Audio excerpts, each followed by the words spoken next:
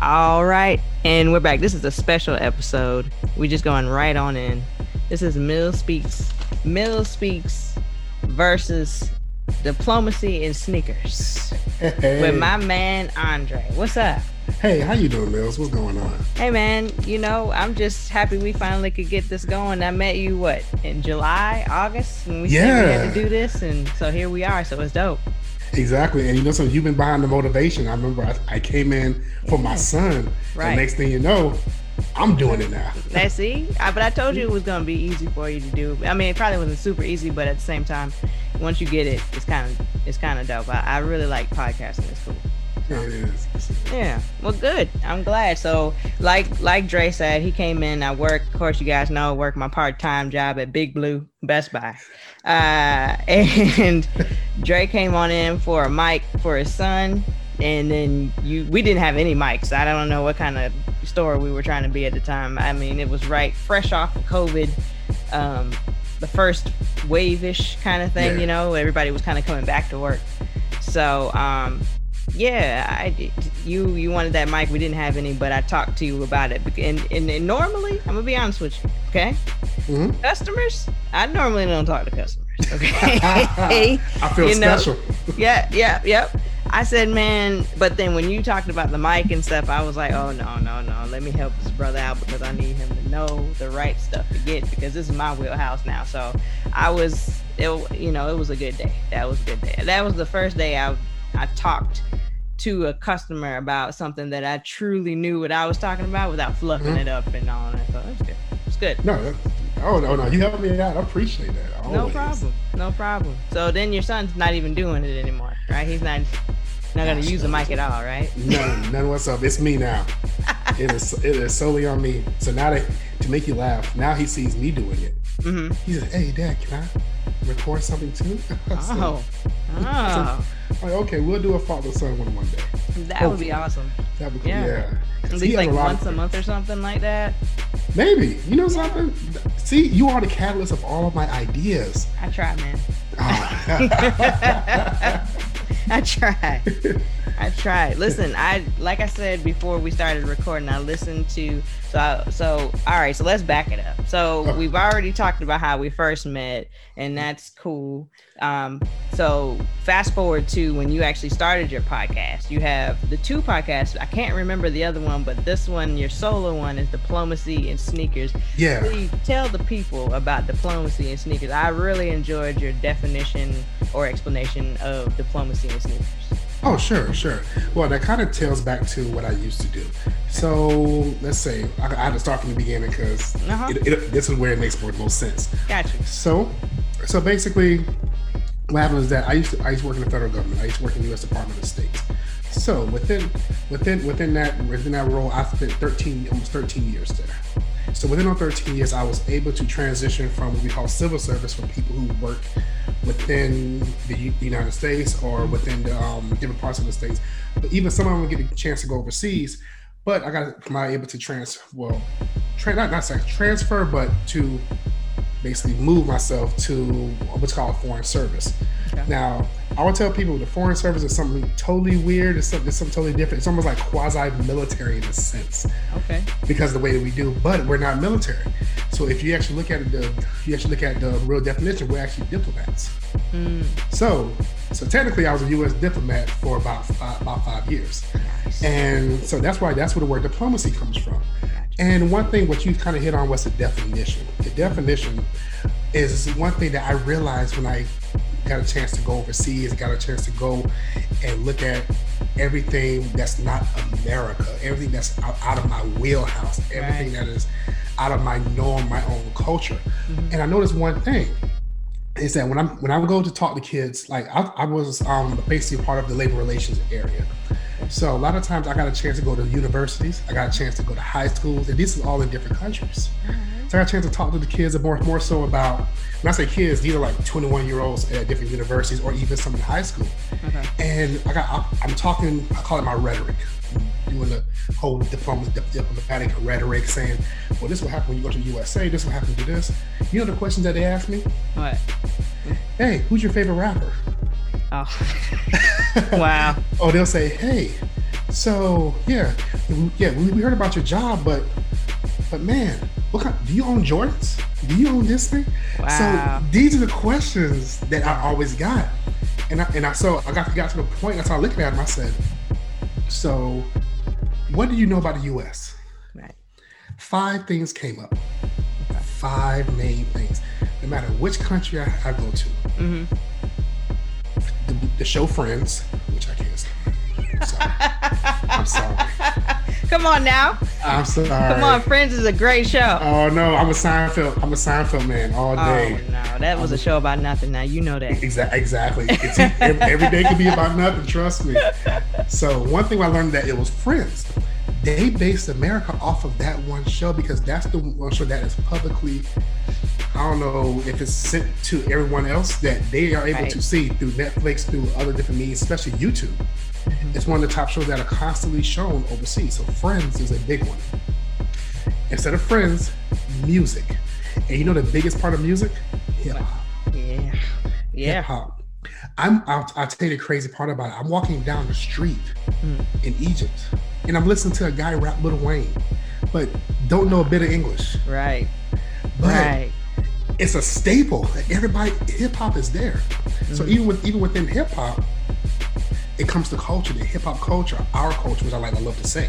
Right. So you have Friends, you have hip hop. They also have the American misconception that everybody's rich.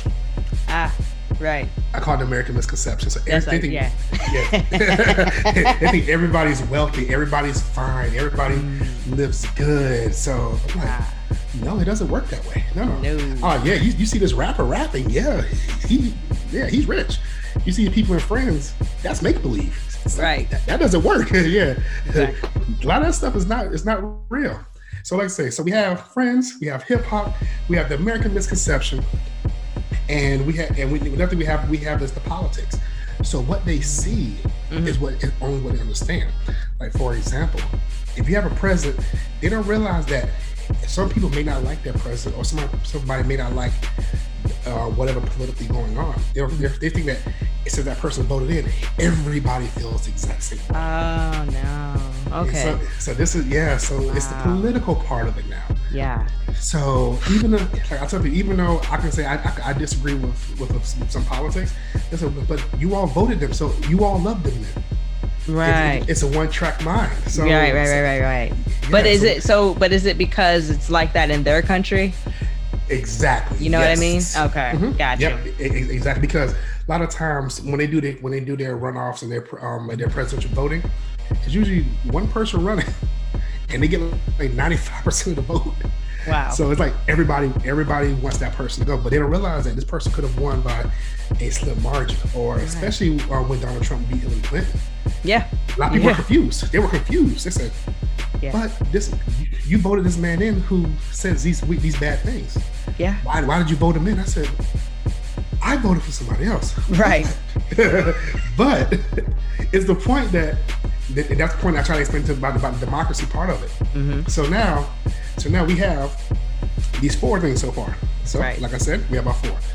We have hip hop. We have the American misconception. Yep. We have politics, and we have the show Friends. Yep. My 5th one is my favorite one because everyone relates to it because it kind of ties all these in together. Mm-hmm. Athletes.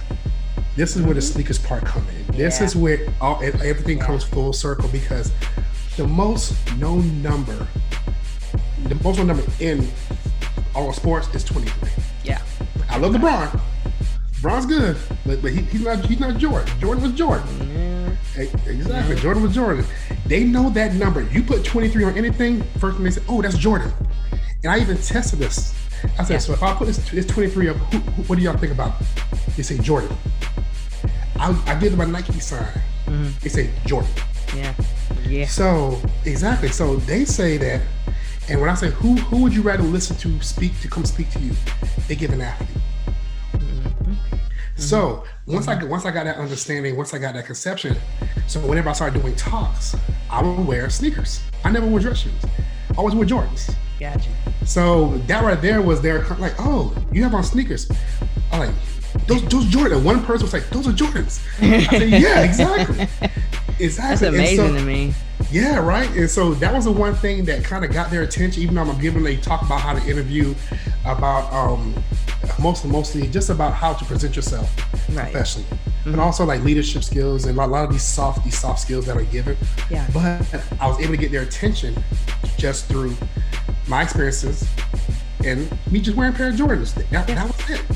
And so that's why I say the diplomacy in sneakers, because at the end of the day, we represent ourselves, but we represent ourselves, but also where we come from. And it all depends on who you are. I can go to that country and I could have just been a complete butt. Yeah. And guess what? I might have been the only Black person they've ever seen. Only African American they've ever seen. So guess what happens? That right there has given them the broad aspect of all African Americans. Yep. All Black people, especially from America. Are rude, exactly. And so that's why I say that's diplomacy in sneakers, because you are your own diplomat. You are your own representative wherever you go. So I say represent yourself in the best way. It doesn't have to be a way which you feel is stiff, but represent you. Be yourself. Yeah. And I say be comfortable when you do it. Wear sneakers, because be who you are, and that's what I started doing. I started wearing my sneakers, and that was one of the biggest things. I got invited to a lot more places. So that's what I term get diplomacy in sneakers from. That's awesome. I love it. I love it. And I heard that story before, but there were some parts in there you didn't say on the podcast. So I love it. And I think when I was listening the first time, I took notes, but I don't know where they are at this point. Probably at work still. But no, I mean, I think that's really dope. And we experienced my good friend Rachel that I've had on the show many times. She's the owner of Own It Creations. She and I went to India for work for a month. And we were there, what was that, 2015, I think? And from June to July. And we were there to train our offshore vendors, you know? And that was an experience within itself, because while we were there, we had to work U.S. hours. So we were working their nights while trying to fit U.S. days, which was fine. But we got there, and the Indian guys were interesting. They were interesting. They were just very honest, you know. But they don't treat Black people very well over there in the U.S. And I'm like, no, they don't. You know, no, they don't. Actually, you're right. Glad you can see that. I'm glad. There's a lot of people in my country right here that can't see that or say that they can't, right? But so it was interesting their perspective. And then remind you now, this was during the time in which Dylan Roof had just gone and shot up the church in Charleston. I think we came back to some shenanigans when we were coming back in July of that year. It was something going on. Some kind of shooting had happened, or maybe that it was the Dylan Roof thing. But then it was like, I remember we lost 2 days, and once my phone connected to the internet, it was like information overload. It was like, wait, what happened? You know? And so this was an interesting time. So they were watching the news just like we're watching the news, but like you said, they only give them certain amounts of American stuff, right? So when we were there, it was How to Get Away with Murder, which was interesting. It was Friends, of course. I think Living Single was over there, which was interesting to me. That is very interesting. Yes, it was very interesting to me because I used to ask a lot of, because like I lived in Nepal, which is right above India, and nobody has ever seen any African American shows at all. And it's not on YouTube, because they use YouTube. It's on the Netflix platforms. A lot of them would use, but it's not there. Yeah, to me, that is horrible to me. I'm being honest with that. Well, I'll be honest. We were getting off at 2 a.m.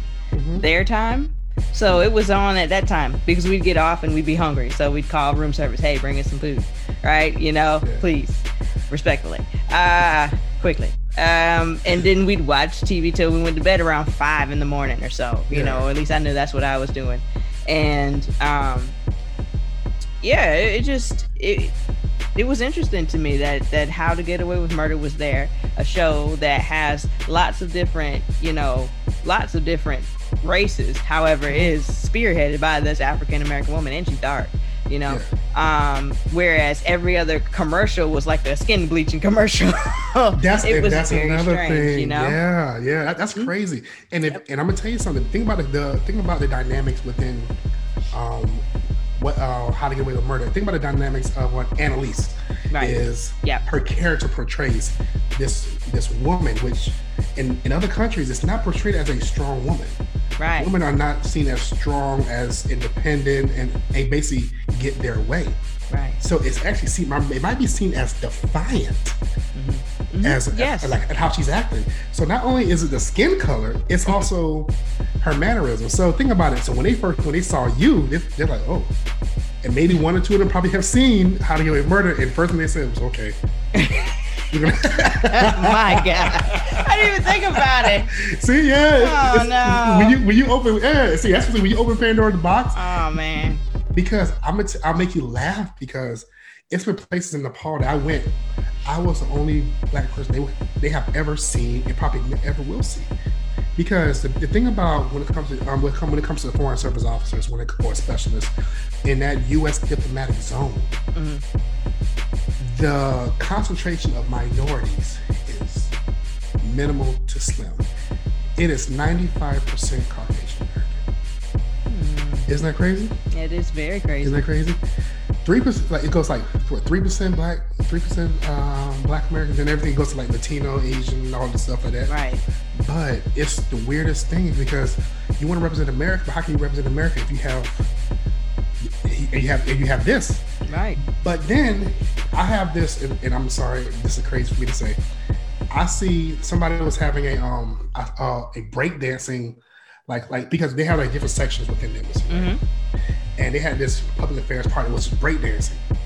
I'm like, you got no African Americans there. You got no, you know that we started that. You know that, right? Yeah. And so right. I'm like, how you have this but no representation of the culture? The culture of hip hop. How you have somebody not representing hip hop? That doesn't basically engulf themselves in it. Right. And that's one of the things that is truly missing when it comes to our federal government. I'm being honest with you on that. I agree with that. They probably won't kill me after this, but it's okay, as long as you know. But man, it's the truth. It's the truth. We saw it in this recent administration when they took their class picture, if you will, and everybody was like white, and I'm just like, okay. Now I appreciate now that the new administration has kind of selected a rainbow of rainbow colored situation. We look good out here, but we'll see about that. But I want to get back to that representation thing when we talk about Lovecraft, because we're gonna talk about it. Oh, I love Lovecraft. I watched all of it. Oh, yep. I don't care what anybody says. It was beautifully put. There were some parts that was questionable, like, why does this happen? But how they tie it back in? Yeah. That is good directing, writing. Shout out to the writer. She's amazing. The writing is, yes, you're right. And so stick a pin in that for a second, because I still wanted to talk about this latest episode of yours. You had an episode I wanted to ask you, because you said in this episode that Jeezy was your favorite rapper of all time. So first, let's talk about this Jeezy and Gucci versus. Did you watch it? Yes, I did. Okay. Did you like it? Okay. We're going to talk about this one. Yeah. So, like I said, I am a product of hip hop. I am a child of it. I love it. Especially when it comes to straight down south, that's my heart. Yes. And I will tell you, Jeezy's my favorite rapper. Is my favorite rapper of all time. Okay. But like I said, my crown will always go to Outkast, because Outkast was my starters. Yeah. Okay. They were the ones to me. Okay. I said we have the South. You have Scarface. You have the people who was the main ones in the South, but Outkast pulled it from me. They were the ones that made me appreciate it even more. But then T.I., but then when Jeezy came, because I could relate more to the end than anything else. Okay. And like I said, going back to what you're saying about the verses, I enjoyed it, but not for the music, because to me, Jeezy and Gucci, he's gonna wash him anyway. Yeah. Gucci got washed. I'm being honest on that one. Gucci got washed, but Gucci had them hits though. He had those hits. Had me bopping. Not gonna lie. Yeah. But I mean, Jeezy. I mean, he could have just bought Thug Motivation and just wiped it all. He could have used one album. He could have used one album and just washed it. But it's more so of what I look about what I like about Jeezy now in that verses is growth. Mm-hmm. That was my take. Because I didn't expect none of that. It's really no. I didn't expect Jeezy to talk like that. Now I expected Gucci now. I expect Gucci now. Now that's a thing. I expect Gucci to lose his mind, say his slick because he deserved to say it now. Yeah, he did deserve. Well, okay, so I'll tell you this. I did expect Jeezy to be the way that he was because, see, Jeezy's been on this, like, ever since they made him, president or something of Def Jam South. Like, he's been on this trajectory of moving away from the shenanigans and then moving toward, some other stuff, which is good. It's, change is always good, especially if you're going upward and you're happy about it. Cool. I honestly, when they announced this versus, I was like, so he's really gonna do this with Gucci Mane? Because at this point, Jeezy is like, he's like a made man out here. To me, he's like, he's got this night show that's coming on pretty soon on Fox Soul and stuff. So it's like he's got things to lose. You know what I mean? So you typically don't spar with people who don't have things to lose. When you do have things to lose, you know what I mean? So I expected him to be this way, but I did not understand why this was happening. But then I did because of the culture. So I get it. I get it. You're right. Yeah, because it was needed. Because Gucci reached out to him first, and Jeezy reached out to Gucci first, and Gucci said no. Yep. First time. Yeah. But then he did it again. But I expected the slickness to come out of Gucci's mouth. That I was expecting because of what he went through. Sure. I expect that, but for Jeezy to be the bigger man, like you would see on social media. This is why social media is the goods and the bads and the uglies. You would say that positive people say, "Hey, Gucci said what he said," but they would say Jeezy didn't react positive. Because like I said, he has more to lose. So, right. But then everybody else would call him, "Oh, look at him! He's being a punk. He's being those other 5 words and stuff like that." I'm like, which one? You want this man to smack this man, lose everything, and be right back down to square one? No. Yeah. You're right about that. I think there's a subset of people who definitely wanted to see that. But those are what I call crabs, right? Those are the people who want to see other people fall. So they want you to involved in these different types of unfortunate situations, but they will be nowhere to be found when you need a hand to get up, right? So I'm with you, but I think overall, especially when Jeezy was talking real estate talk and all of that stuff, I think now, specifically in 2020, everybody's a little more woke, right? Everybody's a little more about multiple streams of income, which is important. Everybody's about, all of these different things. So when they see somebody like a Jeezy, I almost said Jay-Z, a Jeezy, which is by itself a reason why he was going to lose. If he just played like his 3 or 4 Jay-Z songs he had, he killed you. Oh gosh, but yes. Anyhow, I digress. I digress. Okay, because Seen It All is still really good. I listen to that all the time. Yes. And Jay-Z actually watches Jeezy on that, and it's really ridiculous. He does. Yeah, it's good. He does. I'm not gonna lie to that one. Yeah, Seen It All. That's actually that's a very slept on album. People like that album. That's a slept on album. It was good. I listened to it twice to get it. I see. But go ahead. That album that I wasn't a Jeezy fan ever, right? And then he released the TM 103. And I listened to that. I had just started a job where I could listen to music all day. And so I listened to it and I was like, okay. And so, he had the OJ song on there with Fab and Jada, which was a dope song. He had the Neo song, you know, all of these different things, He had a great song on there with Trick Daddy at the end. Yes. That's a great song. Oh, yeah. So he had all these things. So I listened to the whole album and I enjoyed the entire thing. And I was like, well, damn, I might have been missing something with Jeezy, Yeah. So, but I really love that album. That album is the one I listened to. In this latest one, The Recession 2. The Recession 2, yeah. Yeah, have you ever listened to The Recession? I haven't. Listen to The Recession. That is fire. That's the same album that has My President is the Black on. Okay. That's the same album. Okay. That album was, because it was something outside of the like the TM. I said, ooh. Right.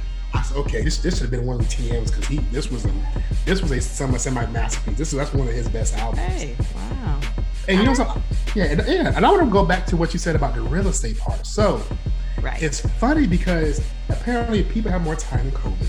They went to go research him, and I see a whole lot of people on social media saying, "Well, Jesus, how you say you own so much of Atlanta, and I only see these 2 properties in your name?" Did you ever get a chance to see that? I didn't see that, but that's dumb. Even I know that with different properties, you register in different.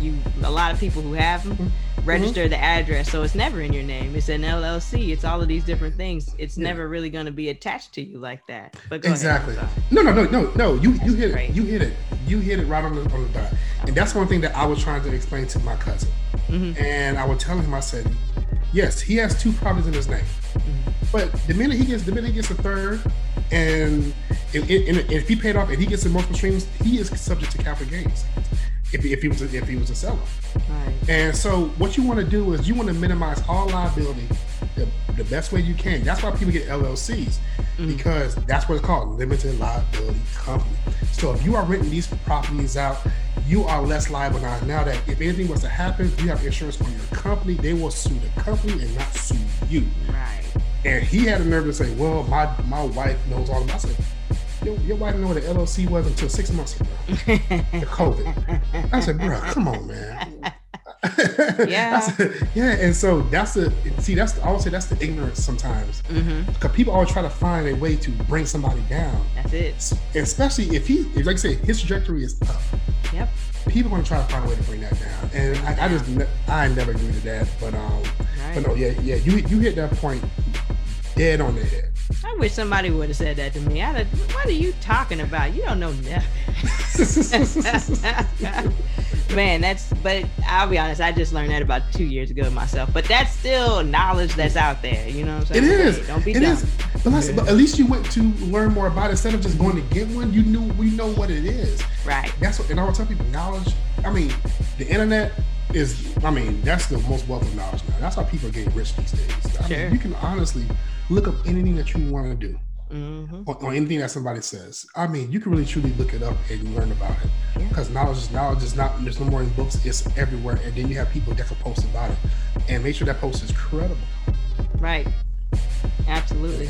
So so that really bothered me. I said, this man has multiple streams of income. Like, you think that he's a multi-millionaire? You think that he owns his 2 properties? Nah, come on, man. Crazy. But like I said, crabs, you know, we always want to nitpick at what somebody's doing, you know. So, but yeah, let me see. Hold on. What's next on my list?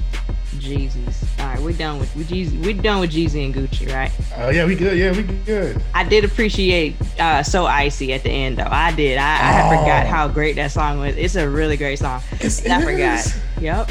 I'm telling you, it's both of them. Yep. It's when Jeezy, it's the snowman. That's what. Yep. That's when I fell in love. I said, yep, that's my guy. I feel you. I feel you. All right, so when I was listening to the latest episode, and I meant to, while we were talking, pull up. Do you remember the name of it? You. Which one? The last episode you recorded. Talking about SOPs? Yeah. Yeah.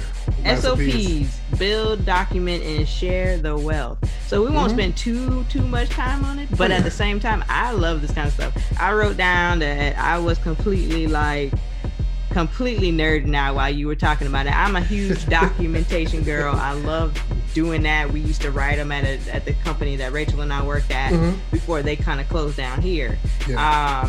I love documentation. I love standard operating procedures. I love MMPs, which is method and procedures. I love, you know what I'm saying? I love all that kind of stuff because, like you said, and I told this to my current boss, I was like, we have to have documentation on how to do certain processes. I said, because if you don't, I said, what if all of us hit the lottery tomorrow and we say, bye, we out?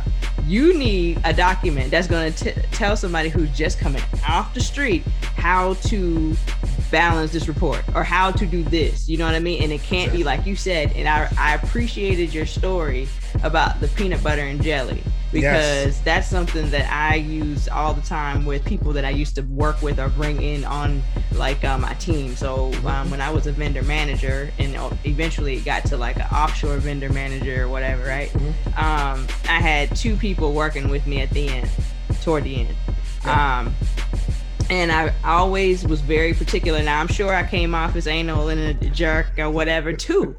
I'm sure I did. Yeah. You did not to me, because I love order, but I'm sure I did because I was very meticulous. So like you said in peanut butter and jelly, what do? Well, you can't just say, well, you put, take the peanut butter jelly. No, what you do is you get you a piece of paper towel, you put it down.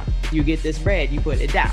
You get this knife, you do this. You see what I'm saying? Exactly. And so when you was going through that, I was just like, yes. You see what I'm saying? Process, maps. I love all of that stuff. I was never really good at Visio. I hadn't really gotten really good at it, and I'd love to learn. And honestly, that is the kind of work that I think I thrive in. So, that's something that's on the horizon, I guess, depending on opportunities. So, but yeah, I just love that whole episode. I really appreciate that. You made me feel normal, okay? Oh, no.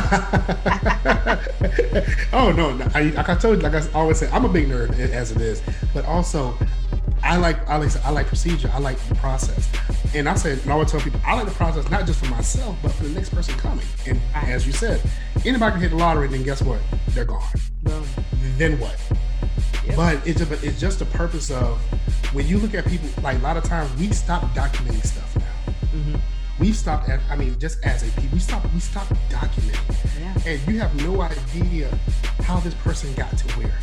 Right. And that's my big thing. I said, for work it's a necessity. You need for work. So people see it as mostly as a work thing.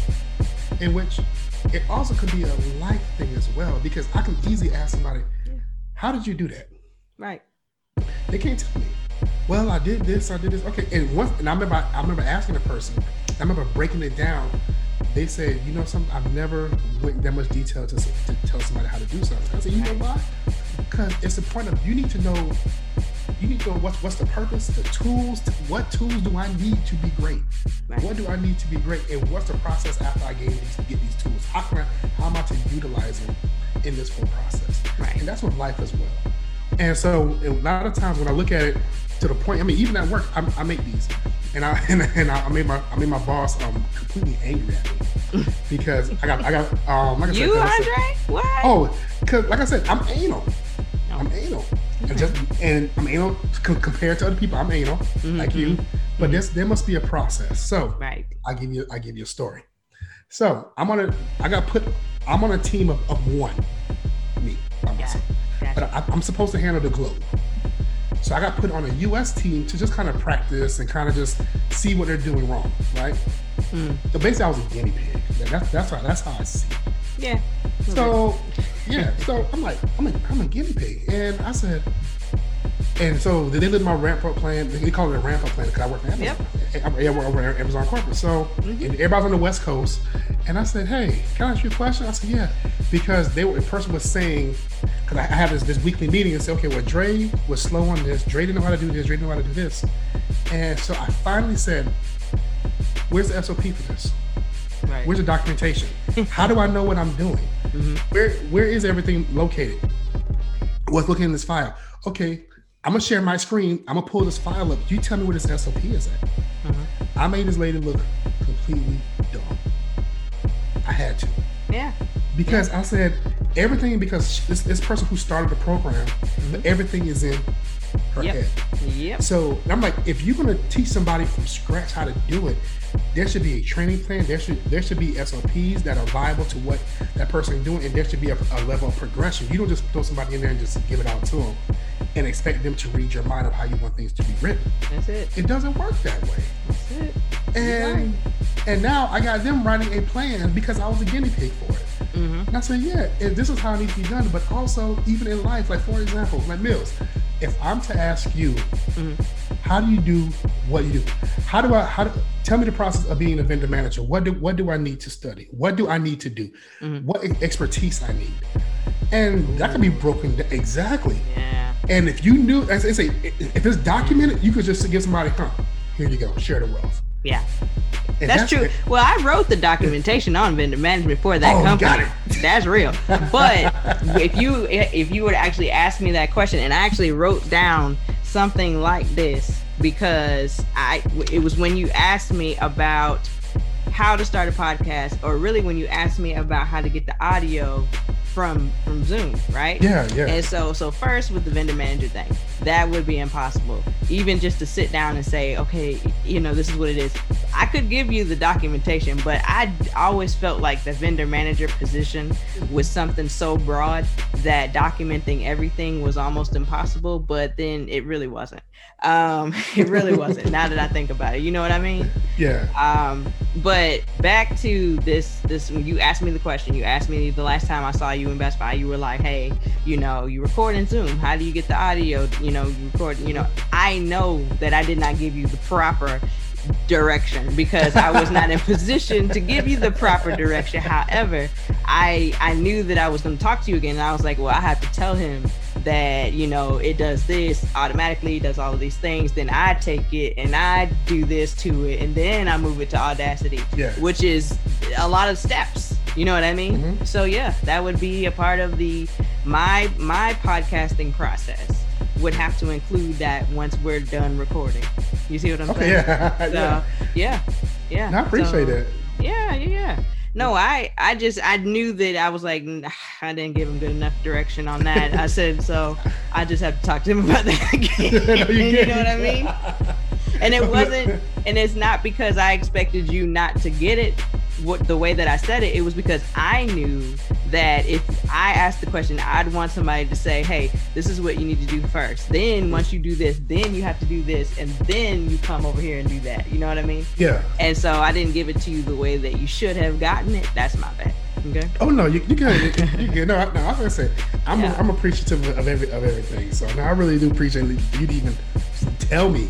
Yeah. And that's the thing about it. And so I really do appreciate that. So. But it's like what you said about the tribal. I call it tribal knowledge. It's the knowledge of the original tribe, right? And they don't want to write it down, because if they write it down, somehow that means that they have to think about why they're doing the processes they're doing. Mm-hmm. And then comes change, which they don't like. And then comes, comes this process of, well, what do you do? You know what I'm saying? Are you needed? Can we move you? You see, people start asking questions when you start putting stuff on paper, right? Mm-hmm. So I just love all of that kind of stuff, honestly. I just do. So that tribal knowledge they keep, and then they give it to you, like they force feed it to you, or they piecemeal it to you, oh, well, you can do this, And I have a good friend who's going through that still. She's been in the role for about a year or two now. And then they're still like, oh, well, yeah. Wait, didn't you know you could do this? Well, of course I didn't. Where's the documentation? When did you tell me this? When's the training? So, exactly. So yeah, that's, it's like you said, it's more for professional, but it's 100% translatable to life, because like you said, you can sit and do a process on just about anything in the house. Laundry, okay, washing the dishes, grocery shopping, you know what I'm saying, all of these things, you can do a process on anything. And I think that's a little nerdy for some. For some it might be a little extreme for some, but me, I don't mind. Yeah, I appreciate it. Yeah, I do. Love this. Yeah, and like I said, and it's one thing that I did for my son. I made him basically, since he could read now, I'm like, hey, Dad, I got something for you. Uh-huh. So now I made a procedure list for him that he has to do for me every day. Okay. And it's something that basically, remember I said, just how you said, it's the tribal knowledge, but I want to make sure that I'm enabling him for him to get just to understand and know something to do every single day, to the point that he doesn't have to worry about it no more. Right. His job is to tell me every day when he gets home at 4:30. Tell me, 4 o'clock, 4:30, depending on when he's not done with his homework. Mm-hmm. Tell me what the market's closed at. That is his role. Ah, nice.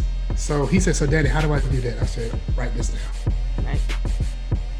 And he wrote it down. So I said, I made it I made the directions kind of like misleading a little bit just to see would he catch it. Right. And so he did it the other day. He said, "Daddy, that wasn't the right directions." I said, "What is it missing? You didn't tell me where to go at." I said, "Exactly. Right. So where should you go?" He said, "Okay, I'm gonna go to the Alexa." I said, "Okay." He's wait, Daddy, I could actually ask Siri also. So it makes him think more. Yeah. So that's what I said. That's what he said. When I think about how processes work, it's for life. You can make it more, and also it makes you think more too. Yeah. So yeah, that's my nerdiness. Hopefully, I pass it down to him. I think that's dope. That's dope because not only is it teaching him like to be responsible for something at a certain time, so just responsibility, but then it's looking at this, what you're actually asking him to look at is important, and he might not get it right now, but he'll get it. You know, so that's awesome. Yeah, exactly. I try. High five, air high five, my man. That's it. I like that. That's dope. So I think that's all for my notes. Outside of my favorite thing, the fear nothing, live forever. I love that. And I thought that was a great episode. I think I'm missing 2. There's 2 in between that I haven't listened to, but I did want to hear this one before we talked. And then I was so excited because it was a toss up between this one and the one before it. And then I saw SOP and I was like, okay, so let me see what he about to say about my SOPs right quick, you know? I like SOP. But yeah. Did you feel the nerd? Did you feel the nerdness? I did. Yes. I felt it. It was really dope. I loved it. So glad. Thank you. I'm so glad about that. Good. No, but good. That's if you get a chance, the one I want you to listen to is called "These Are the Breaks." Okay. Is that a podcast? Yeah. It's the one right before as the SOPs. It's called "These Are the Breaks." Yes. Okay, I see it. Yes. So definitely get a chance to listen to that one. Okay. Because that one talks so much about stress and about our mental capacity just drying out. That's why I call them the breaks. Yeah. Because I've watched people break down in my old line of work because we're on 24/7. Right. In my old job. So basically, no matter what happens, if you have to fly and go, you're gone. If somebody comes in, if the president comes in, I've met Trump before. I've met Melania because they came in at 1 a.m. Guess who had to get up? So yeah, and I'm saying it's the mental stress that we have within our jobs that affects us on the outside. So listen to These Are the Breaks. I will. Definitely listen to that one. I will go back to that. And as a matter of fact, that's the only one I haven't listened to based off of what Spotify says. So yeah, okay, I'll take a listen to that when it was a toss up between the 2. Good, very good. Now we gotta talk Lovecraft. Okay. Oh yeah. So boss lady, sorry, boss lady, but my boss at my main job, okay, she watched all of the episodes and was just like, and I just that was it. That was it. That was it, right? That was it. She said that she could have gotten all her time back. If she could, she would get all her time back. She did enjoy Watchmen, though. And I don't know if you watched. So I watched Watchmen 2 at the beginning of the year, or at the end, whenever it came out. And then Lovecraft. I was a little late to Lovecraft. I think I was about 3 or 4 episodes in, or they had put about 3 episodes out by the time I even watched it, because I had seen people posting about it, but I was like, I can't be bothered with this right now, right? And then I binged the first 3 because the people kept going on about episode 3, which is a great episode. That's the one, where Letty cast out the spirits. We see the story of the missing Black people who have been experimented on. The cops are in cahoots with the police and with the doctors and all this stuff. So it was a good episode, and it was all over my Twitter feed. Oh, episode 3 is the best episode, blah blah blah. And I was like, okay, cool. And I don't think I watched it again still until episode 4, because I remember watching Ruby's episode and being like, well, I like Ruby better than I like Letty, right? But no, but yeah, I don't know. I don't. She's not excited about a Lovecraft season 2. she's mad that Watchmen isn't coming back for season 2. I mean, I was mad about it too a few months back, but I mean, once you get past it, you get past it, you know. Yeah. But so quickly, which one would you prefer, Watchmen or Lovecraft? Ooh, that is a tough one. Mm-hmm. And I'm gonna tell you. So, as a nerd that I am, okay, I've actually read a lot of the Watchmen, what they call them, graphic novels. Yeah. So I read the originals. And like I said, to me, the original movie was done good. Mm-hmm. It was done good, but the way that they did Watchmen, now with Regina King, right? Yep. It was marvelous. How they set it back to Tulsa and how it went. I said, "Oh, this is amazing." And how they made Mr. Manhattan. I do not know his name. My guy, he was in Aquaman. He was Black Mantis. What's his name? Black Mantis. Oh yeah. Don't know his name either, but yes. Yeah. How he was Mr. Manhattan. Yes. That hands down was amazing. I mean, that was amazing. But I'm not gonna lie, Lovecraft grabbed something of me. It kept me at the end of my seat because there are so many little tidbits and just Easter eggs in Lovecraft that make you want to rewatch those episodes. Mm-hmm.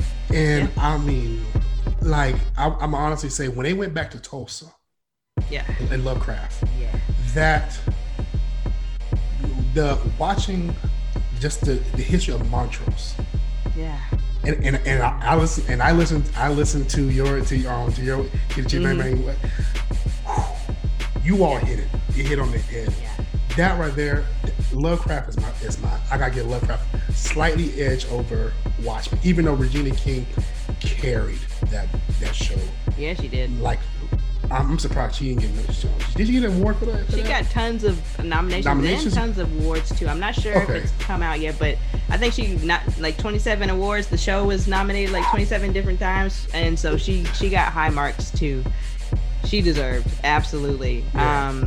I agree with you. Lovecraft is better because Lovecraft had so with Watchmen, there was some fear in there because it's like, oh, weird things are happening. The weird episode with the shiny face guy who, the girl, and then the big attack that happened, in New York. Mm-hmm. But Lovecraft just gave straight horror, and I think that was different too because we typically don't see Black people survive too many horror situations. Mm-hmm. So which was a big deal for Get Out, right? We were in Us, right? So we're excited that we could make it to the end of the movie and make it, right? But it like you said, it touched on so many different things. It touched on all of the issues, and we're in 1955, so we've got tons of issues to touch on. You know what I mean? For me, after watching all of the episodes about 600 times, it's still the Hippolyta episode for me. That's still the best one for me. And then the 8th episode, which is the D episode with the two girls. Okay. I'm not even gonna get to them. Those two girls were amazing. Yeah. I mean, I sat there and watched it, and I just kept saying, I'm actually scared. Yeah, I was concerned. I was concerned. What? And I mean, and just to watch D, because like we see D as this person who is just so strong. There's really no fear in her at all. Right. Until that. And would you really say that she was scared? Well, what I would say is I would take what you just said and flip it. Initially, I thought she was just some kid. Her dad just died, so she's a little weak right now because she's emotional about that still. She just lost her best friend, right? Yeah. But mom's gone too. Don't forget that. Yeah. But when she's Topsy and Bopsy are following her, I kind of feel like she makes her mind up. Okay, you know what? I don't have time to be a kid right now. I got to get my life together because they're trying to get me. And I think we saw her become a little more strong toward the end, which is, I think for me, the highlight was when she was riding her bike and she was trying to get past them and she screamed and she did all that and kind of moved past them. And then she came up with that plan. Okay, let me go to this garage. Let me make, So I think we saw that. But then, just like clockwork, they regressed her right back when she came back in the last episode to me, with her being so emotional and upset about the arm, even though obviously she's like a kid, so clearly she would be. But I don't know. I think it's because I've seen so much in the show that I'm aware that her arm could be remedied just fine. Yeah. It's magic, right? Or, and your mom is a genius at this point now. She's traveling all over. But it's still the Hippolyta thing for me. And I think I'm in a group on Facebook and they were talking about how the season finale was, it left a little to be desired, right? And I simply said it was a perfectly fine episode. It just had episodes 7, 8, and 9 that led up to it. And episode 9 was that Tulsa episode, and you couldn't do much better than that. You couldn't do much better than that because it was good on so many different levels. It was emotional. It was happy when they were in the car and they had that little wholesome family, situation. We were excited about, all of these things that happened, but that Tulsa thing was... intense, baby. you're not lying because it's the, and I'm gonna go back to I'm gonna go back to the D episode because you're right about that. And the one thing that I liked about it is that how they tie history in. Yeah. And how they tie history, and for her friend to die, and this is the thing about, like I said, you're right. Her mom went missing. Her father just passed, but her friend was, not only did he die, he was basically just, it's Emmett Till. It was that right there would take a toll on any other child. But look, that was her strength. She had no more emotion. Like, everything was gone. But it's like you would see her as just blank. So when you saw Topsy and Bopsy, when you saw her, I saw fear for the first time. Yeah. I'm scared. It's a shock. That right there, that fear is what I said, oh, she's back human now. She's back now. But then she took that fear and made it her own, and was able to try to find a way to save herself. Because nobody wasn't going to save her. She realized that. She knew that. So that right there is the truth. So you're right about that. She's a true pivotal person in the show, and I'm hoping in the second season we get to see more of her. Yes, you can see more of her. And also, even looking at the Hippolyta episode, the Hippolyta episode when she went to what's the lady called, Mother? Who was that was supposed to be the mother. Yeah, that was her Mother. name. Mother, yeah. Oh, and it's like it's like when I saw her, I'm like, this is who Hippolyta's supposed to be. Yes. I'm like, that's who you are. Yeah. That's who you're supposed to be. Yeah. Because even then, she put all her things aside to let her husband do what he needed to do. Yeah. I respect that, but then it hurts me at the same time because it should never be that way. I agree. It should never be that way. I agree. But it's like she waited so long for this, and she got more than what she deserved. She deserved it all. Excuse me. She got more than what she can handle. That's it. Yeah, that's right. She got more than what she can handle. Not only are you just an astronomer's node, you have been through numerous dimensions, galaxies. Yeah. You are the smartest person on Earth. You the Earth. Yeah. You're not the smartest person on Earth. Yeah. You just had to wait. You just had to take that time. You just had to wait for it. And it's also one of the things that you say that as long as you do what's right, it'll come. It'll come. Yeah. It'll come. And I think just for her having that knowledge and her having to go through that to find out who she really is, it made up for so much stuff. And like I said, we see Montrose in the part of the in the Tulsa episode that was a big focus. And he got to see that it was actually his son who saved him. Yeah. Which is crazy. Crazy, right? Which crazy. Is crazy. But it's more so of Letty's conversation with his great grandmother. Oh yeah. That was really good. That was good. That's the part that I think finally Letty felt she was invincible. Yeah. She because she had to hear that. She had to know who she was again. She had to kind of get that courage back. And just like for the great grandmother to hold her hand and say, okay, I know that this is going to happen to me. I'm gonna let it happen. Don't save me. This is what's supposed to happen. Right. Which reminds me, I'm sorry to cut you off. Yeah. Sorry to cut you off. But it reminds me, I don't know that you've ever watched the Umbrella Academy on Netflix. Yes. Okay. Yes, great. Yeah. So in season 2, they're back in the 60s, right? And so, Diego's trying so hard to save Kennedy. And it's like, no, you idiot. He has to die. Like this, this time thing works differently. You can't be a hero here. This has to happen so that the rest of the world can remain, so we don't have to put out another war that's going to happen in another 10 years that never even happened before, right? Exactly. So I agree with you. That was hard to watch, that part with her burning up and Letty having to watch it. And when she was watching it and she was crying, I don't know if you saw Little Itty Bitty Journey from like Eve's Bayou, but I just saw her little face and I was just like, oh, Letty, it's gonna be okay, but I was like, it's not though, because she's burning up, but I mean, you gonna be okay. So I just loved it. I loved that episode. I loved the opera that they wrote for her when she was walking down the street and they were dropping bombs on her and stuff.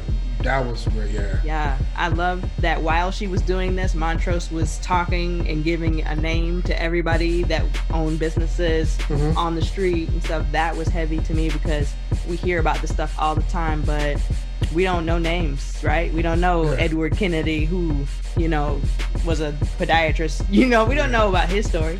So, it wasn't documented. That's the thing. It was not documented. Precisely.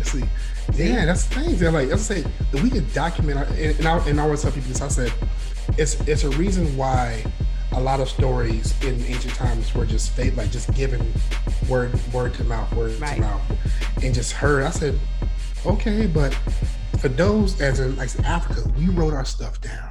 Yeah. Asia, they wrote their stuff down. Nowhere else in the world actually wrote stuff down. But that's the stuff that is the majority now. Right. The stuff that is more so of fable, more so of myth. I said. Yeah, you did it right. Yeah, well, I said it. But this was written down though. How can you deny what's written? Right. How can you deny what is written in truth from people who experienced it, people who've done it? Yeah. And not give them the credit. Yes, people can say that, yeah, we were explorers. No, you was not first explorers. They tell you in their writing that they have explored. Mm-hmm. So yes, we have, to me, I said, we have gotten away from our documentation of us now. Yeah. And luckily that we have internet, we have this stuff, but hopefully these servers last for 1 million years, but we need to document our history, because this is right, even right now what we're living, it's history. Yeah, exactly. Yeah. You're right, because when I think about growing up, we had this huge photo album, maybe 2. We had 2 photo albums. And my mom and dad had pictures of me when I was a little baby. They had pictures of themselves when they were young. All of these things, which was normal until a certain time when it just wasn't normal anymore. Like cell phones, picture phones, things like that started happening. Then you could upload your stuff to Facebook. So now that it's there forever, right? So you're right. We did stop documenting. And in a way, we document way too much. We don't document the things that are important. We just document shenanigans, right? And then unfortunately, by us documenting shenanigans, that then turns into history. Right? And now our history is shenanigans instead of, good stuff or non-shenanigans. So it's just, we're doomed, but at the same time, if people have an idea of how to do better, we could do better individually. Exactly. True. Very, very, very true. So it's just crazy to me. But that's pretty much all I had. I mean, listen, we can do this whenever you want. Oh shoot! Okay, definitely. I'm here. Yeah. I'm here for that. I'm here for that. And I think that my next podcast I'm gonna talk about is more so of there's one of my favorite books. Even when I'm on when I'm on Twitter, the author always responds to me. It's hilarious. He always responds to me whenever I mention his book to somebody, and he'll say, I think it's a good read too. I'm like, God, come on, for real. Yeah. So and so he sent me like a message. He said, hey, I see that you really do appreciate the book. I've seen your name a couple of times on my timeline. He said, thank you. Yeah. And the book's called The 10% Entrepreneur. Okay, the 10% entrepreneur. 10% entrepreneur. Okay. And the crazy thing about it is that because you talked about the Jeezy Gucci verses, you said about how everybody trying to get different ways of cash streams. We need that now. That is a necessity. Yeah, we do. Yeah, it's called The 10% Entrepreneur by Patrick McGinnis. So definitely, I have a copy of the book. It is truly one of the most phenomenal books I've read. It's a very easy read. It honestly tells you that you don't have to truly jump into being an entrepreneur. Just give 10% of your time, and you'd be surprised that 10% of your time could turn to 90. Right. If it's that well, and that's one thing that I want to try to talk to people on, especially these time of days, that we need multiple streams of income. We do. I mean, working that single job is hard. I mean, yes. I mean, it can get you through the day. But I say one of the best things I learned from reading Warren Buffett's autobiography is that he said, only way you make money is in your sleep. You know, I recently saw that someplace. Really? That's from Warren Buffett. He said the only way you make money is through your sleep. He said if you can make money sleeping, then you're making money. You're right, and he's right. Yeah, and he said as a kid, and the one thing that I do. I read about him a lot because I respect his hustle. Because I said, if you ever know anything about Warren Buffett, how he started, yes, I think his father was a governor or a mayor or something like that. His father was in politics, right? But he's always had to go to his father's office, and he had nothing to read as a kid. He would read financial books as a kid because he had nothing else to read, and he started selling stocks door to door at like 9 years old. See. Just trying to say, hey, I read about this. I'm gonna see if I can do it. Yep. That's how his hustle started. And I'm like, I gotta respect that as a 10-year-old. Yeah. I gotta respect that. I said, this man is now probably fifth. I think he's probably maybe fourth or fifth richest man on earth. Yeah. Berkshire Hathaway. So, and it's one thing that, he even said that he never thought this would be his full-time stuff. He never thought about it. And this is the one thing I said. I said, you'd be surprised. Yeah. How many people like you doing something just 10% of your time may end up being huge. I mean, just like the lady in Atlanta who you ever heard of the Slutty Vegan? Yep. Yeah. Yep. Her. She didn't expect that. She didn't expect that at all. I bet she didn't. And boom. Yeah. So I bet she didn't. Yeah. And that's the thing about it. It's like you really don't know until you try. So I would tell people, whatever your hustle is, whatever you do, whatever your idea is, go do it. And that's my topic comes from fear nothing, live forever. Because what is there to be scared of? Go do it. True. That's how I started this podcast. I kept saying, I'm going to do it, you know, all of these things. And then I said to myself, similar to what you said in your episode, okay, Jamila, you say you want to do this, but what steps are you taking to make sure that you can get it done? I was like, well, first you need a microphone because you don't have one of those. You know what I'm saying? So I got it together. I think it was around Christmas time last year, this time. Well, this is 2020, so it was 2018 Christmas time. So I got it together then. I started in January 2019. And so I didn't know everything at first. I had a good grasp of editing, so I wasn't worried about that. But the rest, I had no idea what I was doing, right? So I just kind of winged it until it became clear.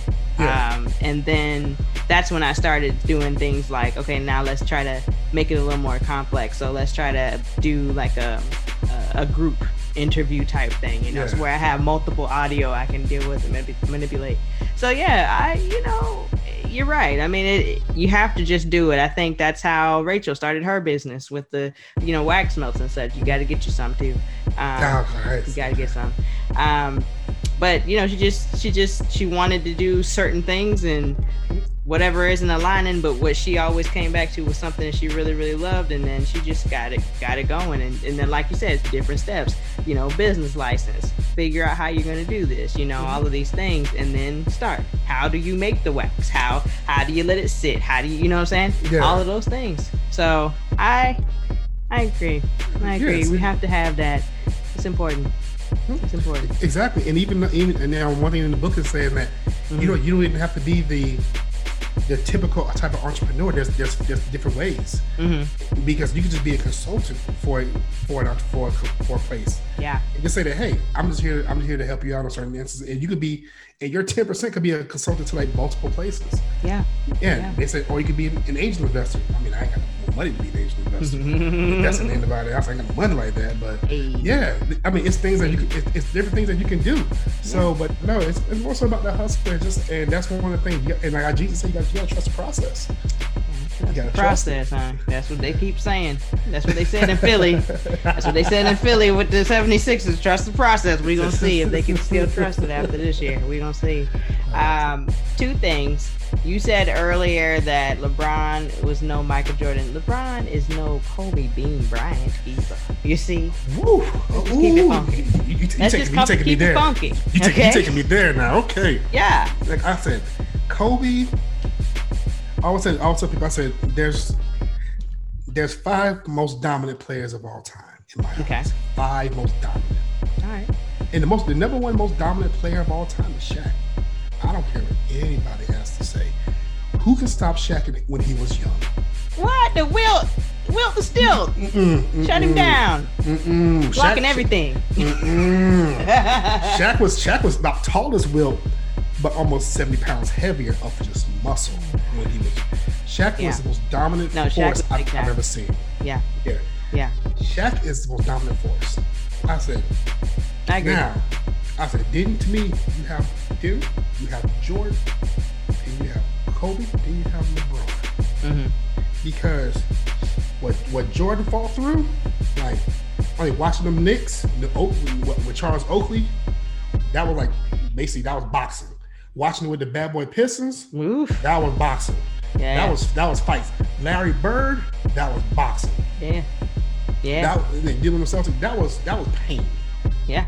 And see, even the Lakers, with Magic in them. Magic, Kareem, those were battles. Yeah. You can't fight through. You had to fight through those. That's a whole different era. Watching Kobe came in there right in the middle. I said he came in there with the Shaq, and he came from high school. Yeah. To be that dominant, the only person that was as dominant from high school, I think was it Moses Malone? I don't know. No, yeah, because to come straight out of high school to become to that took heart. That took that, and you had to believe that you were dominant. Kobe went and scored 80-something points from somebody. That ain't right. That's not right at all. I just saw that meme the other day, and it was a picture of all of the guys that he scored, at least 40 points on. Yeah. And on Jalen Rose's face, they had 2 smiles because he scored 81 on him. It was so funny. Disrespectful, but funny. But yeah. Yeah, it's Kobe. Yeah, I mean, Kobe, like I said. And what I see as dominant when I say LeBron is because of his size. Yeah. He is a linebacker coming through the hole. Yeah. That's all he's a linebacker coming through the hole. But it's to the point is that not only is he, to me, he's the point of one-dimensional in the sense. He can ball. I mean, he's like a big Magic Johnson. And the reason I can say that because I've seen Magic already. Magic was a 6'9" guard. Yeah. That's what LeBron is, but just bigger and more muscular. Yeah. I've already seen that before. So it's not nothing new to me. So he could be dominant, but he's not the most dominant. Like what Kobe did to people, what was it? Demoralized them. Yeah, just like Jordan. Yeah, he was Jordan 2.0. Yeah. That's what it was. Yeah. That's exactly what it was. The game, everything. Just his whole persona was chilling on the court. Yeah. Was chilling. That right there is dominant. So that's why I say, yeah, you're right. Kobe, oh yeah. That's my man. That's my man, 50 grand. I know you Kobe fan. I was waiting for the staff. I knew it was coming. I was like, wait. I said, no, yeah, you're right. I just, because even when LeBron had came in the league, right, I wasn't following basketball, but I was following it, but I wasn't following. So LeBron came in the league, and it was just like, at the time, Kobe was the man. Like, he was the man. And so, And so he comes in and they're like, oh, he's about to be the next Michael Jordan. And I'm like, whoa. I said, he has to win a few championships first, and then he's got to get to 5 to pass Kobe. I said, then he can get 6 to match MJ, and then maybe. But I digress. So I've had this attitude for a while now. And that was long before I loved Kobe. Because, see, I didn't always love Kobe or Shaq or the Lakers, right? I wasn't a basketball girl. So my love for the Lakers and Kobe specifically came from the 2008 season when Boston went and put together their big 3, Kevin Garnett, Ray Allen, and Paul Pierce, right? So, and with a very young Rondo. Rondo, yes. Right? Yeah. So I was working at Verizon Wireless at the time, overnights, customer service, right? Easy shift. Crazy people call it night, but it's fine. And I remember talking to my supervisor, Ernie, and I was like, they just bought a whole championship. It doesn't matter, right? And I was like, yeah, well, we'll see if Kobe can do something with them, right? So they went, and then Kobe didn't beat them that year. And then Kobe wanted a trade. Remember? He wanted to be traded to the Clippers. To the Clippers of all places. Yeah, I remember this now. Yo, you bringing it back now. I remember that. And I remember thinking, because again, I wasn't following basketball, but I was kind of following. And I remember thinking, normally when I see Kobe on the screen, I'm like, this guy, what the hell, you know? But when I saw he wanted to trade, I said, why would he want to trade? I said, that's so strange. I said, he's been there for all these years. I said, why would he want to trade? And I'd be damned if they didn't get back to the playoffs and then get back to the finals that next year. And then that's when they won. The first of 2 finals, which they should have had 3-peat. But then by the time that 3rd year came, it was done. Yeah. Dwight Howard was there. First time around, it was a disaster. So, so that's when I fell in love with Kobe. And remember, they had like some kind of document. What am I trying to say? Documentary? That's with Jesus. Help me. I'm gonna edit that out. I can't take that. No, I'm not. Yeah, they had it like it was called The Association on ESPN, and it was like a behind the scenes of what was going on that season. And they was following the Lakers and Kobe, and I just saw how he just worked. And I as a Virgo and a orders person, right? SOP person, I can respect the work more so than the end result, because to me the end result is going to come if you do the work. You know what I mean? Now if the end result doesn't come and you did this work, then that's a different that end result wasn't what it was supposed to be. It was supposed to be this. That's the way I think about it. No, you're right. I mean, that's one thing about Kobe, and then what anybody would tell you is that his work ethic was insane. Even Jordan, how many times he called Jordan, and how many times Jordan hung up on him until he finally answered the phone and worked out with him. I mean, it's one of those things that you look at somebody's work ethic of who wants to be great. Right. And he said, if you want to be great, you have to work for it. And Kobe is one of the most hardest working people I've ever seen. Like I said, I love Shaq. Shaq was just big. Shaq was natural talent. Yeah. He didn't work, and he will tell you if he would have worked hard enough, he could have been in the league a lot longer. And a lot more. Kobe told him that if he would have had just 10% of him in him, he could have been 10 times better than what he was. Oh, yeah. And it's okay, because to me, Shaq served the purpose that he served. You know what I mean? Not in just Laker world, right? But his life. Right. Yeah. So when I look at Shaq right now, I was walking in Best Buy the other night doing some work, and I walked past the Epson ink, and it's Shaq's big thing selling ink, and I was just like that damn Shaq. You know what I'm saying? Because he's just gonna keep getting his money, and I can appreciate that, because that's what happens when you are put in position. You don't work as hard, but then you get out of that position and you realize, oh damn, I probably should have worked a little harder. Now you kick it into overdrive in this second portion of his life. You know what I mean? Oh yeah. So I can appreciate that too. Dwight Howard could have been something great. He was great. I'm not gonna say that, but he could have been super great if he didn't have that back issue and if he wasn't such a clown. So. Yeah, it's the clown part. I'm gonna give it to the back issue. You can hear it's a clown. Oh man, one of my buddies. He's a Laker fan. He's a true, honest Laker fan, but he hates Dwight Howard with a passion. Yeah. And I had to even tell him that. I said, if you look at Dwight Howard's stats, he's a Hall of Famer. Yeah. Oh no. Well, yeah. If you look at his stats, he hates when I say that. I said, pull his stats. He's a Hall of Famer. I hate to say it, But if he doesn't get to maybe second ballot, then yeah. To me, Dwight Howard is definitely first ballot Hall of Famer. First ballot? You think he's so? first ballot because the first several years in Orlando kind of sealed his to me, it sealed his legacy. Now, unfortunately, he went to 100,000 different teams plus back to LA again, and now he's gone to where I can't even know. I don't even remember where. I think he's going to Philadelphia now. Is he in Philly now? Oh gosh. Yeah. The Philly is trying to redo this experiment, but just different. So now James Harden is like, oh, if you can't get me to Brooklyn, then get me to Philly, right? So it's like, it's not gonna work, right? Because none of those teams are really gonna be able to beat these teams in the West. Let's just be honest. Oh no.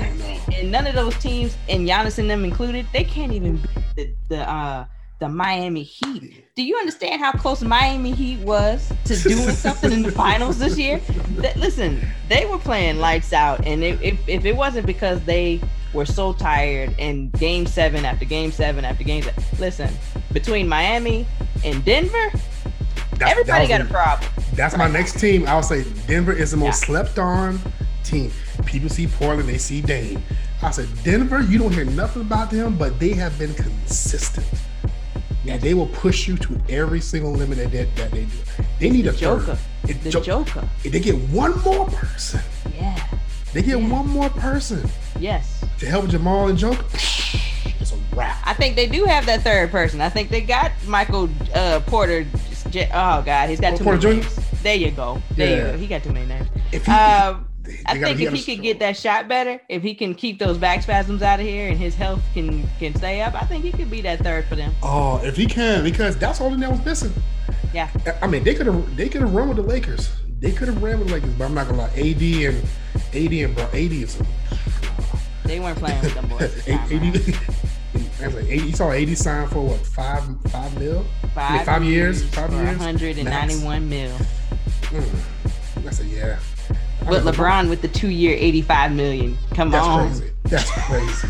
That's crazy. I like LeBron. I get that. I know that he has vibranium running through his veins where he got it from. He is. I mean, no man to never have suffered a real, true injury that kept him out longer than a couple of months. Man. Just that growing and that growing injury was concerning to me because that was not last Christmas, but 2 Christmases ago. Mm-hmm. And I remember watching the game and I remember thinking, all right, y'all gonna have to beat Golden State because this was gonna be, and then he went down. And I was like, man. Oh, wow. Now I'm gonna ask you a question. Okay. How do you feel about Klay? Listen, heartbroken. That's 2. Heartbroken because that was the issue and the concern with KD, right? When he had the calf issue, and then the calf issue morphs into the Achilles issue. Klay didn't even have that issue on that leg. That's my problem.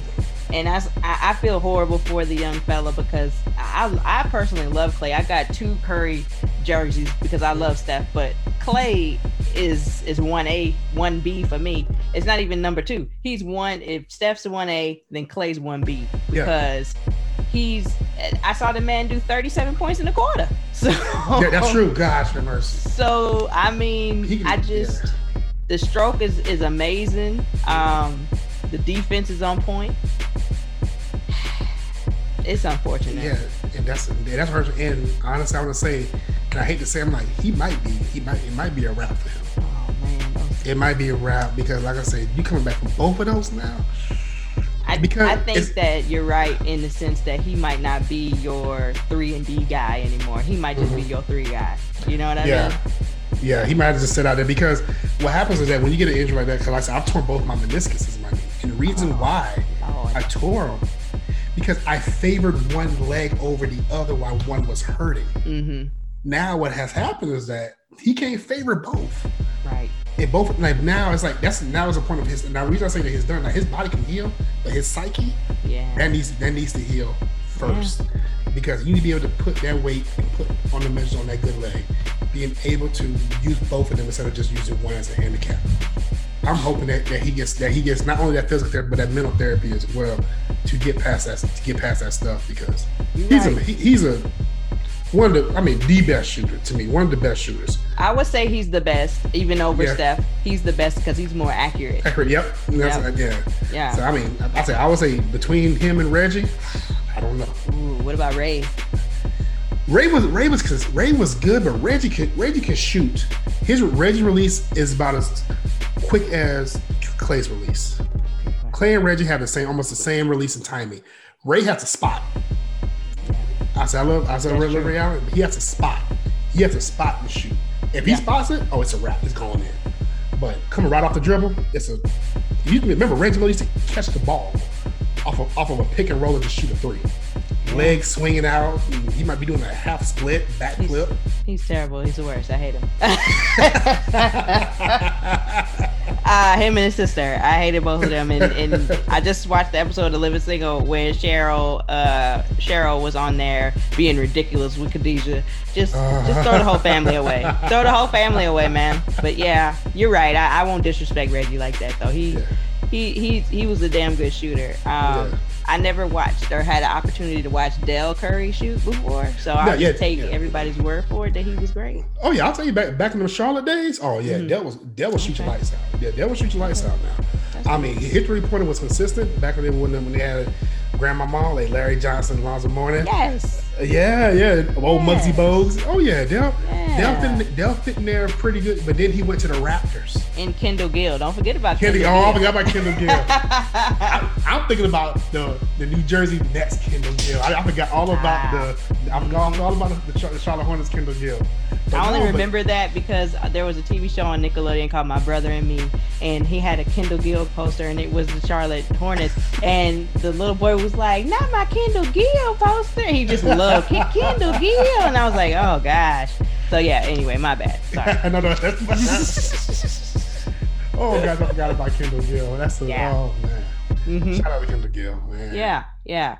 Well, shout out to LeVar Ball and the dad of the Holiday brothers for having 3 sons in the NBA all at one time. Signed 2 teams because the latest one got signed. The middle kid, he got signed. Yes, oh really? Yeah, Jello got signed. I don't follow them too closely, but at the same time, I follow them because I just find it fascinating that this man has all these kids and they're all NBA certified, just like Giannis and his brothers, because it's 3 of them, 4 of them actually. One of them is in college, so he'll probably be in the NBA too. So it'll be 4 Antetokounmpos in the NBA. So I thought that's crazy, right? That is crazy. That's crazy. Yeah. And people saying that they want LeBron to basically be there at the same time Bronny is in there. I would love to see that. He's going to be old as dirt, but I would love to see that if he could come off the bench, either one of them. It'd be great, I think. Yeah, I think the only people who ever have done it, father son, is King Griffey. Yeah. He was on the same team as his dad, as a Seattle Mariner. And I said, "Hey, that's something." So I remember both of them. But I said that would be cool. That's big. But I'm gonna tell you, there's a good. I said if you know Shannon Sharp, right? Yeah. Yeah. Shay. Yeah. He has a Club Shay podcast, and he has LeVar Ball on there. The questions that he asked LeVar Ball, it truly, you understand this man's psyche on how he did his boys and how in himself. You know that he tried out for football for the NFL. I didn't know that. Didn't know that either. He made the team. Huh. He made a practice squad of an NFL team. He's I didn't know how to run any routes. I didn't know how to play. I just knew that I had to work hard. He said, "I gotta lift more than that guy. Watch this. I could do that." And that's like his mentality is that he can do everything. Yeah. And I think that's what he instilled in his boys as well. But it's a good thing to look at like that point of motivation, like how far that he takes his kids, and what he did with them. Yeah. So, and it shatters, and it totally shattered that idea that black fathers are not good fathers, that are not present fathers, that they leave the woman. Like, nah, that doesn't happen.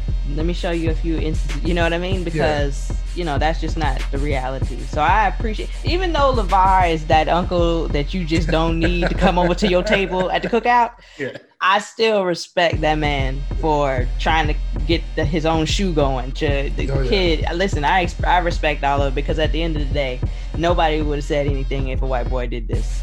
You know what I mean? Nobody would have said this. It'd have been their norm. Yep. Yeah. It'd have been done. Been like, oh, did you see what he did? He got his own sneaker and everything. Yeah. So, shout out to LeVar. Exactly. Shout out to LeVar. So. Exactly. I can't wait. We definitely got to do this again. Yes. The season's gonna start soon. You know, December the 22nd, the basketball season starts. So we can do this all the time, because I love sports. Football will be interesting around that time, because the playoffs will be closer. Okay. And then, I'm down. What's your football team?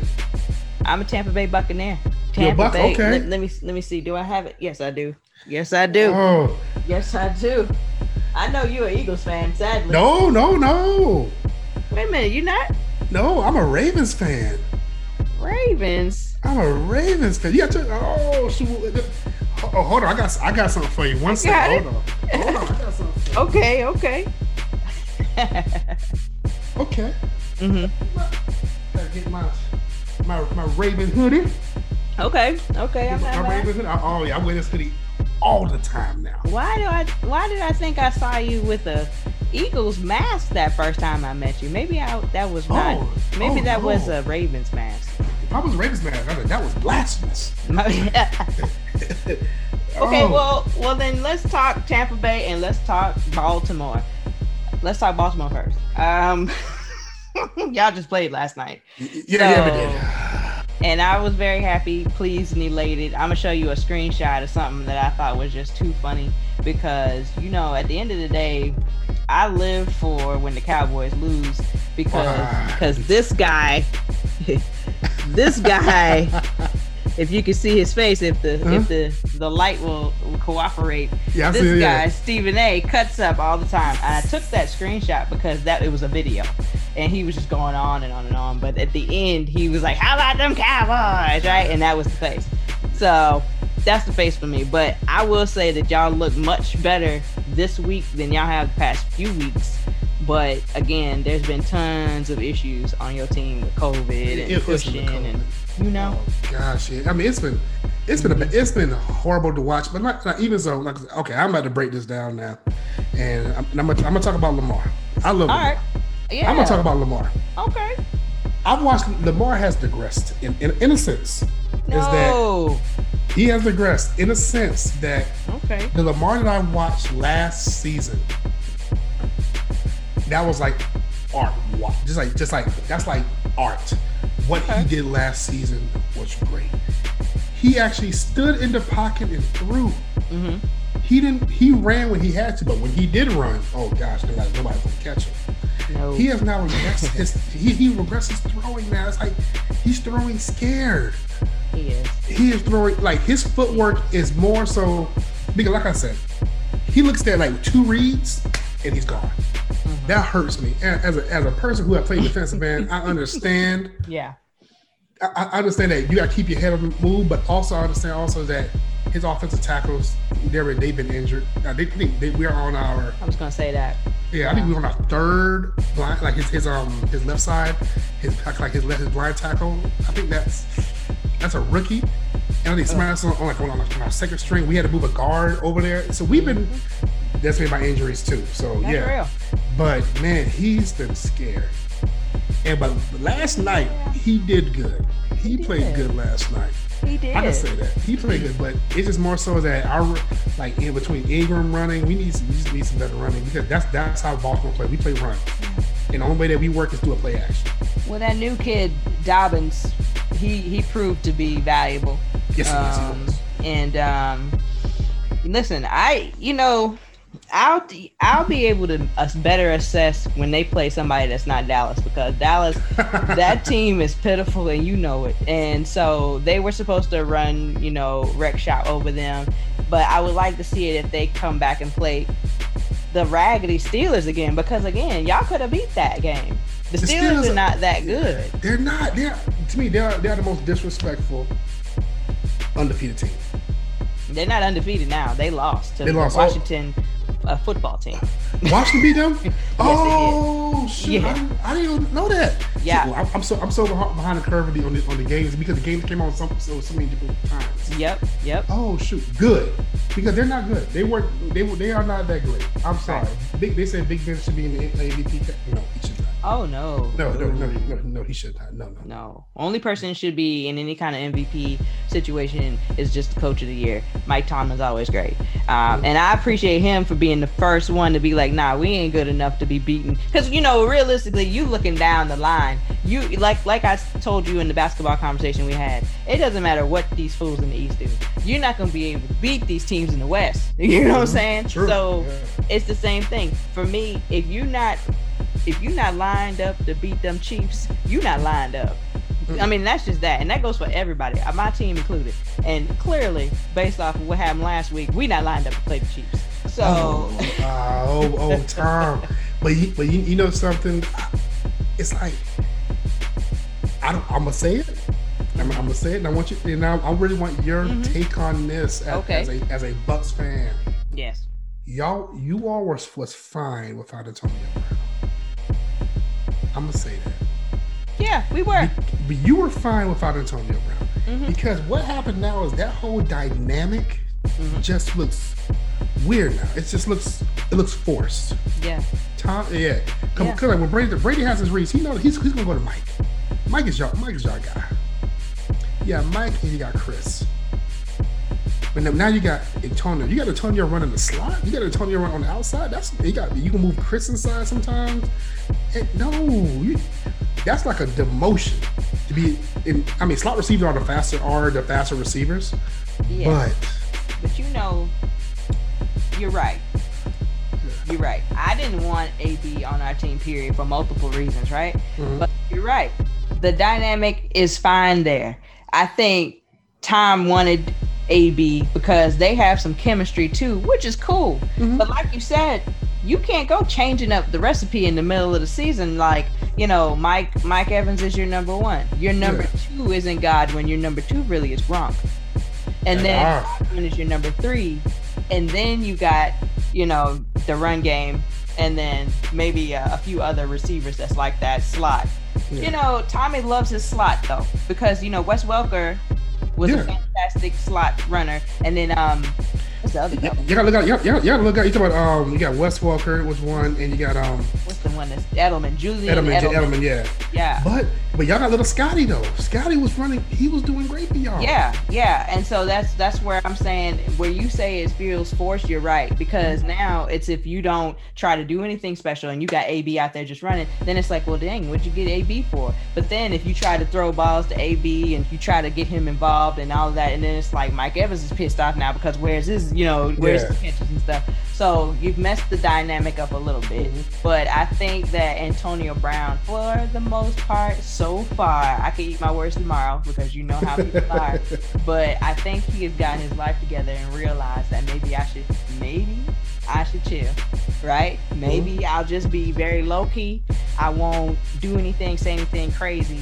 Let me get through the season, right? So we'll see, as an adult. So we'll see how this goes. But listen, Tampa Bay has been a disappointment, and they have been for a long time. And it seems like it never matters who the quarterback is. We could have the best offense situation ever, which is what, in my opinion, we do. You got great bookend receivers. You got damn good in O.J. Howard. You had a damn good tight end, right? And then you acquired Gronk. Okay, fine, right? That could work, because when Gronk and what was my man name? The one that went to jail and in New England? In New England, yeah. Hernandez? My man. Hernandez. I mean, he was not my man like that, but he was on my fantasy team, and he always got me them points, baby.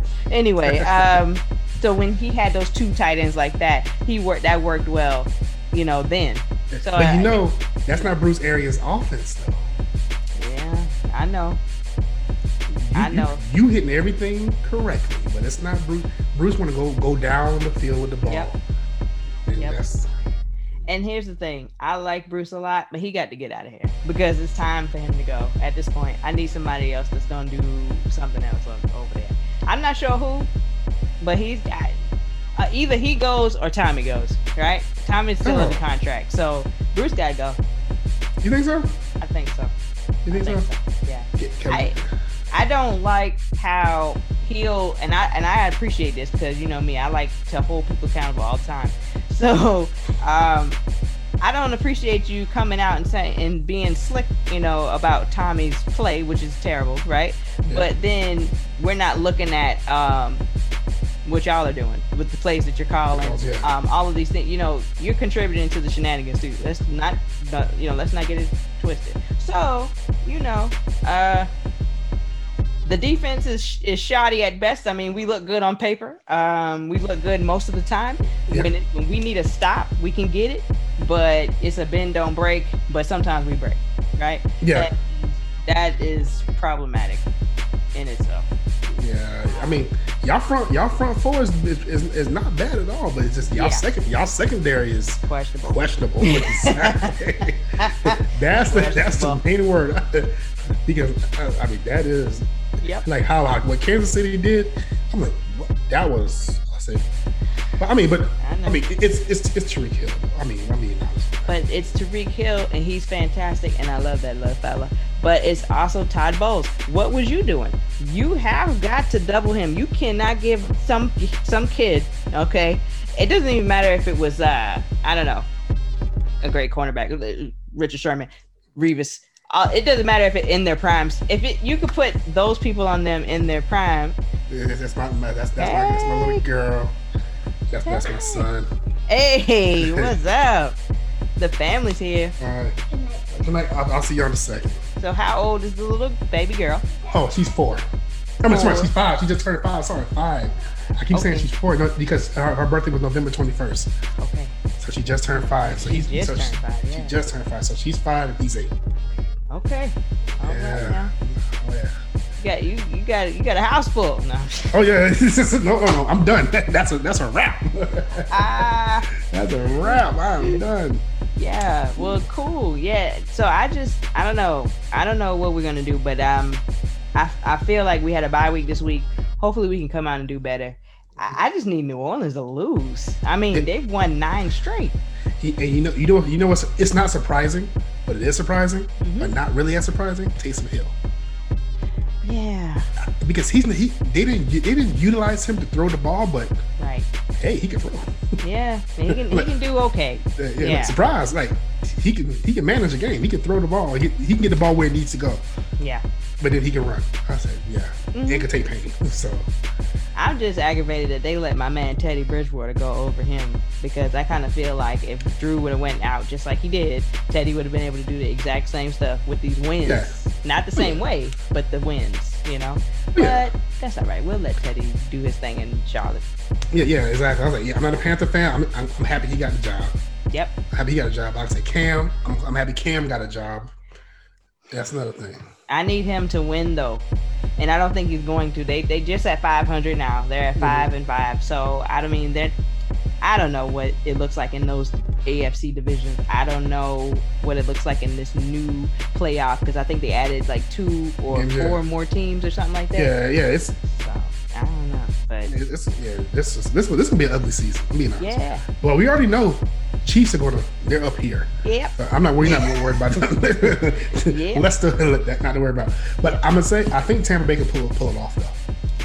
You know, I think y'all pull through. I think we could too if we could just get some of these quality wins. We have got to beat the Saints. You know, we're gonna have to do that. We're gonna have to beat the Rams, right? We're gonna have to beat these Seattle, even though Seattle's been on like a. Y'all can beat Seattle. Seattle's been on a down streak, and it's their defense. Yeah. Because and I would tell somebody, I said, Russell is only good as his defense. He gonna keep scoring. Yep. He's gonna get burnt out by the middle of the season.